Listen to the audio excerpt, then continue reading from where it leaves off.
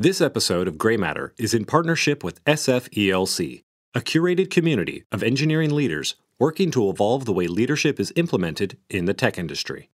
At the annual SFELC Summit, Facebook's head of engineering of blockchain, James Everingham, shares leadership advice for new managers and the surprisingly similar factors between quantum mechanics and today's management styles. Thanks for the warm intro, and thanks everyone for having me here today to talk. Today, I'm going to talk about management and quantum mechanics. But before I talk about what the heck these two things could possibly have in common, I wanted to set the stage for how I came up with this crazy concept in the first place. So let's go back a little bit. I really wanted to be a physicist before I was a computer scientist, but it turns out, like, as a prerequisite to being a physicist, you have to kind of be good at physics. And unfortunately, I wasn't very good at physics. But luckily, I was pretty good at computers, and that was my calling. And so actually 37 years ago, I don't know how time's gone by so much, I started working on the East Coast for Penn State University as a software engineer. This is kind of what my days looked like working at Penn State. I'd come in with a button-down collar and a tie, dress slacks at 8 a.m., not 8:05, 8 a.m., and I'd sit down, and my boss would have my work all put out for me, usually APIs, and I'd sit down and I'd just start implementing the stuff that I needed to do. I was part of the assembly line. It wasn't bad. I loved building stuff, and I got to learn a bunch of new things, but from what I saw of management, I didn't have much interest in it. Managers sort of seemed to do this weird people stuff and were being very prescriptive with me and would kind of reprimand me when I'd come in late. And I didn't really like telling people what to do. And I certainly didn't like yelling at people for coming in late to work. But then, a little bit later on, in 1992, I was recruited into Borland. How many people here remember Borland? Wow, okay, that's great. And luckily, I moved to California from Pennsylvania. This was life-changing for me. Borland had some of the smartest people in the industry. In fact, a lot of the companies in the Valley today can be traced back to roots at Borland. It was my first experience working with a team that wasn't being treated like a bunch of factory workers. This is the team I worked on up on the screen. It was the Borland C++ language team. And I was a total Borland fanboy. I learned on the tools, and I couldn't believe I was getting to work on these. These people were brilliant. They were eccentric. They were creative. And they all seemed a little wacky. And I felt like I was a little wacky, so I thought I had found my people. They weren't coming to work in suits. Some of them weren't even wearing shoes. I didn't know what was going on. And one of the best parts was that I couldn't even tell who was managing the product. Software was just sort of happening. At first, I thought, from the way my new manager was working, I'm like, well, my new manager's kind of lazy. He's not telling me what to do. He doesn't seem to even care when I come in. He's asking me to solve problems instead. For example, the very first thing that he asked me to come and do was, he's like, hey, it's really annoying when the integrated development environment crashes and developers lose all their work. Why don't you go try to make it so that can never happen? And I'd go off and try to figure that out. The bosses here at Borland, they knew what they wanted. They just avoided being prescriptive about how to get there. And as a team, we were all super invested in the product. I remember thinking how cool it was that when we were coming up with a new version of Borland C++, we were all working hard to get the compiler to the point where you could compile it using itself. And as soon as we would get to that moment, we knew the product quality and the acceleration was going to go really fast at that point. We were our own customers. We were developers, building tools for developers, building stuff for ourselves. So we wanted to have a say in how it turned out and make it better. Now, this was a very formative experience and enabled me to see management through a totally different lens. I was interested in this kind of management. It was something I could get behind. It's even something I could see myself maybe doing in the future. But the way it worked still remained a bit of a mystery. So when I don't understand something, I naturally get a little more interested in it. And I did that over time, and I started picking it apart. I had a few more jobs, and I eventually became a manager, but was still looking for a cool way to help teach some of the things that I had learned over time. Then one day, much later, I was reading about quantum mechanics. And physics was still my first love. And it all sort of came together for me that many quantum mechanics concepts are perfect metaphors for managing creative teams. So what do managing creative teams and quantum mechanics have in common? First off, do we have any physicists here today? Anyone? Any physicists? Oh, good. For those of us who aren't physicists, thankfully it's all of you, it's a really hard branch of physics to understand. Even Richard Feynman, one of my idols, one of our most celebrated Nobel Prize-winning physicists, once exclaimed that nobody at all understands quantum mechanics. But I'm going to try to give a simple explanation. Classical physics, kind of what I learned when I was growing up, deals with large macroscopic objects, from projectiles to parts of machinery and astronomical objects such as spacecraft, planets, stars, galaxies, all very predictable things. Quantum physics is the science of the very small, subatomic particles small, particles we didn't even know existed 30 years ago. Classical physics breaks down at this level. Subatomic particles can act in very strange ways, often very unpredictable ways. So classical physics and quantum physics have a strong parallel with the two types of management that I experienced. Back in the East Coast at Penn State, I experienced classical managers using classical management techniques. And at Borland, I had, for lack of a better term, quantum managers. Let me try to illustrate two types of managers with a couple of historical examples. Henry Ford was a classical manager. Before Ford, cars were already invented, cars were hand-built. But Ford wanted to build a whole lot of cars. And it wasn't possible to do by hand. So he pioneered the assembly line technique for mass production, also known as the line, back in the day. And this was the first operations management. Ford scaled production using humans for labor doing repetitive tasks. He knew exactly what he wanted. He knew what the outcome needed to be. He didn't need to invent anything. Classical management techniques made total sense in this context. On the other hand, Robert J. Oppenheimer, I think he was more of a quantum manager. He was a theoretical physicist, and he was a director of Los Alamos National Laboratory that designed the first nuclear weapon, known as the Manhattan Project. He just had this idea that he could create a massive explosion by splitting the atom. Unlike Ford, Oppenheimer had no idea how to achieve this outcome, but he believed it could be done. And his approach was just to start recruiting the smartest scientists that he could find and tell them what the end result needed to be. He trusted them to just go figure it out. For over 5 years, Oppenheimer kept the team focused on what the outcome was. He kept asking good questions along the way, getting the resources the teams needed to accomplish their goals, and kept them all inspired and believing in what that they were accomplishing. He grew this project, and you know, we talk about scaling companies today, but he grew this project from just 5 people, just himself, to 130,000 people in under 5 years. To date, I think it's one of the most amazing examples of large-scale team-based innovation. Now, Oppenheimer also understood that innovation can also come from very unexpected places. And you want people from different backgrounds, different perspectives, and you even want non-experts involved in your process. Sometimes experts can be hindered by their knowledge of what's possible. Innovation isn't always just thinking up something completely new using your expertise. Innovation more often comes from taking something and just applying it to a different space. The key breakthrough on the Manhattan Project didn't even have to do with nuclear physics itself. It had to do with the precise timing of detonation of lots of conventional explosives. There was something called explosive lensing. And if you look at the picture of the original bomb, all those wires that are covering it and the devices, those were used to control the detonation of the explosion. And that's the thing that can't be replicated very easily today. Oppenheimer and Ford were both very successful. Just what they were trying to achieve was very different. Ford was optimizing for efficiency, quality, reliability, cost. Oppenheimer needed to invent. So managing for efficiency, quality, and reliability is very different than managing for creativity.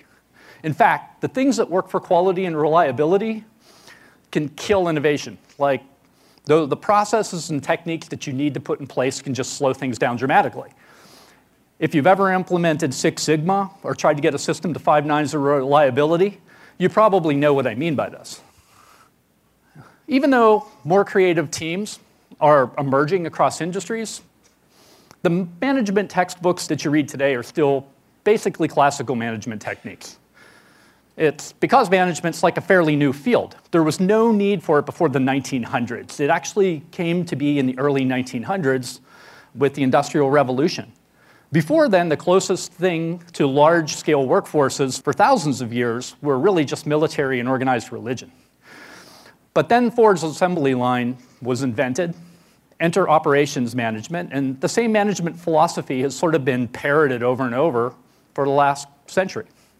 I still love reading books about quality and efficiency. I've learned a lot from them, but there's so much more we can apply when we are managing creative teams.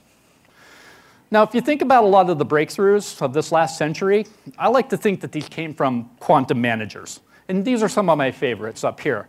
JFK, with let's put a man on the moon by the end of the decade. Elon Musk, well, you know, where do you start? He's like doing electric cars, commercializing space, trying to colonize Mars. In his spare time, he's building transportation tunnels under Los Angeles. Walt Disney pioneered bringing animated feature films to the screen. We've talked about Oppenheimer, and Steve Jobs has changed the way we interact with computers and communicate. And when you look around, you start seeing it in more and more places. For example, university research is a type of creative team management. We're going to write a grant to go solve this problem. It's research. We don't even know if we can solve this problem, but go for it. Good venture capitalists are a type of quantum management. I like the direction you're going. I like the space you're in. Here's some money. Go try to figure it out. This is a recipe for innovation. When managers get too prescriptive, it can stifle innovation. And you can also demotivate the next generation of managers. So, we've outlined the difference between classical and quantum managers. Let's get down to some concrete concepts. The first theory I want to talk about is the observer effect. It's an idea that simply observing a situation changes the outcome. So, in 1935, Erwin Schrödinger, another physicist, in order to illustrate this, proposed a theoretical experiment. In Schrödinger's thought experiment, a cat, I don't know why I used a cat, I don't have anything against cats, is placed in a sealed box with a device that has a 50% chance of killing this cat. Here's where it gets confusing. As long as the box remains unopened, the experimenter has no idea if the sequence that kills the cat has been triggered. Thus, according to the principle of superposition, the cat is in both states. It's both alive and dead. There's multiple answers existing at the same time. That is, until someone opens the box. In quantum mechanics, the act of observing changes the outcome and forces it into a single definitive state, alive or dead. And if you're confused, well, welcome to quantum mechanics and management, I think, at this point. So today, we're trying to actually leverage this principle of superposition in quantum computers to solve impossibly hard compute problems, such as cryptographic and network routing problems. With a classical computer, it's very binary. It's a world of bits, 0 and 1, on or off. Quantum computing allows for massively parallel problem solving by leveraging all possible states simultaneously. And what this means is there's a lot of states. Quantum computing increases the information density by not just limiting to 0 or 1, but all the gradations in between 0 and 1. And there's an infinite scale of possibilities that can all exist at the same time. And if you're an engineer, one way to think about this is if you have an algorithm and you have some variables, if you can instantly run through all permutations of all variables at once, you'll instantly have the answer. And that's sort of the premise of some of the qubits in quantum computing. So how the heck does this translate into anything useful for management? Well, let's talk about this. Quantum managers manage for multiple states as opposed to singular outcomes. And we want to try to expand the number of paths to success by expanding the definition, by expanding the thinking about what is defined as success. For example, increasing revenue might be one definition of success, but so could increasing engagement or time on site. We want to avoid prescribing specific paths by focusing the teams on the outcomes and not how to achieve it. We want to let our teams come up with the ideas. And I'm passionate about this one, is managers should be hyper aware of the observer effect. Especially if you're in a position of authority and you're a manager, you have to be aware of how, when you try to add value, you might limit the path to success dramatically. And this can be really hard as a new manager when you're so used to being a contributor. So often you want to be part of the team and you want to be part of the creative process. And I've seen it before and I've done it before. A manager will take their team when coming on to a new project and walk into the room and go, okay, how are we going to do this? Well, here's an idea, here's what we're going to do, and inevitably start writing on the board. But when they're the manager, they really bias the team with authority bias. And it's really dramatically reduced the number of paths to success. Chances are they're going to do that solution and not come up with their own ideas. Another example is sometimes you want to save your team from what you believe is the path to failure. I've done this as well. I remember having a time where I believed that what the team was going to do wasn't going to work. I had a mentor that told me, hey, you know what, just let your team fail from time to time, stop trying to save them. They're not going to learn unless they fail. People don't learn by giving them the answers, they learn by failing and thinking for themselves. It took everything that I had to let my team fail. But it turned out that letting my team fail was also empowering them to redefine what success looked like. I was wrong like half the time, and the team was coming up with ideas that I didn't think were possible, and they were working. It's very likely that someone on your team will think of a better solution than you. Now, you have to know when and how to open the box. You'll eventually have to open the box and see what the state of your project is.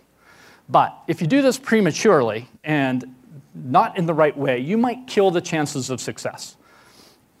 Open slowly using probing questions. Don't give up your solution yet until you think your project is dead. Back to Borland. This is how my manager had opened the box. He had come in and he was like, hey, Jim, how's it going with that project to protect engineers from losing all their work during a crash? And I was like, well, I'm trying to autosave periodically, like every minute.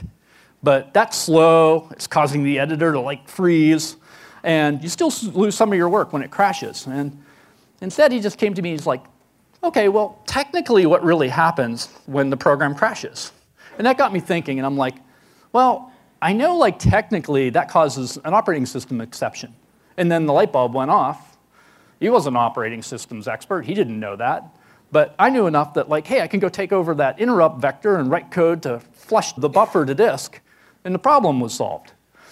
Ask probing questions. Even if you have a dead cat and you have some investigations to do, use it as a learning opportunity. Another quantum mechanics concept is entanglement. Einstein called this spooky action at a distance, and I think it's a really weird thing. What it is we can entangle two particles in such a way that when you do something to one particle, it has an effect on an entangled particle regardless of distance. This is one of the things that they think that they'll be able to use to communicate over long distance in space instantaneously. It turns out we can create entanglements in our teams and projects that have effects even if we're not there to cause them. I'm going to steal from Einstein here, and I'm going to call it spooky management at a distance. So how do we create analogous of quantum entanglements in our company? Well, here's just a few ways that I've thought of, and there's a lot more ways. Reciprocity, I think, is a good one. It turns on that organizations take on the characteristics of their leader. So you want to exhibit the behaviors that you want your team to have. For example, making yourself accountable. One thing I like to do is I'll go into a one-on-one and I'll ask my team members what they think I should do better. And then I'll follow up the next week and I'll ask them, I'll try to make active progress to it, and I'll ask if they saw the progress. And when you're accountable to your team like that, believe me, they're going to be a lot more accountable to you. Empathy is a really important one, and building good software is an act of empathy. And if we, as product developers, can truly feel the customer pain, we can make it go away. Companies are dog-fooding their products, but the more you can get your developers using the products in any way, the better the software is going to be. At Borland, we built Borland C++ using Borland C++. At Facebook, we use our consumer tools to communicate and share information internally. Incentives. A lot of people think incentives are monetary, but it doesn't have to be. Impact, visibility, a pat on the back, recognition from your manager. The more approval that your team gets from you and visibility in the company, the better they'll do. Camaraderie is an important one. Building relationships between your team members increases communication, and increased communication leads to better products. Encourage people to get to know each other on a personal level, and you can do things like set up happy hours, dinners, team building events. Co-location is very important. Try to help foster building relationships. The work environment itself is important. Tech companies don't have all these perks just to be nice. They attract and retain talent, but really what we're trying to do is they're designed to allow people to focus on their work. Humor is actually important. Strategic use of humor in workplaces releases stress, boosts engagement, and fosters creativity and collaboration. It turns out we don't have to be dry and boring as managers. So I've talked about getting better results out of our teams, but we're also part of that team. So how do we get better results out of ourselves? And it's almost impossible to observe ourselves. It's very hard to get better all alone, and we are in our own sealed boxes, and we're in our own constant state of both success and failure. In order for us to be successful, we have to be constantly seeking feedback from outside. Have a manager or a board member run a process, get 360-degree feedback, consider anonymous feedback mechanisms, get external mentors and coaches. There's lots of ways to do this. Today I highlighted two very different management philosophies, classical and quantum. I think we're going to see less classical management in the future. Companies are not going to be competing on repetitive work that is becoming more and more automated. At Facebook, we try hard to start by letting ideas come from the bottom up and focus our teams on customer problems, not on our solutions as managers. We look at our jobs as quantum managers are to hire and inspire great people and to facilitate success by increasing the paths to success, by setting up the environment and the entanglements to increase the chances of success. In this process, we find out that our teams may lead us somewhere that we hadn't imagined. I know my teams have.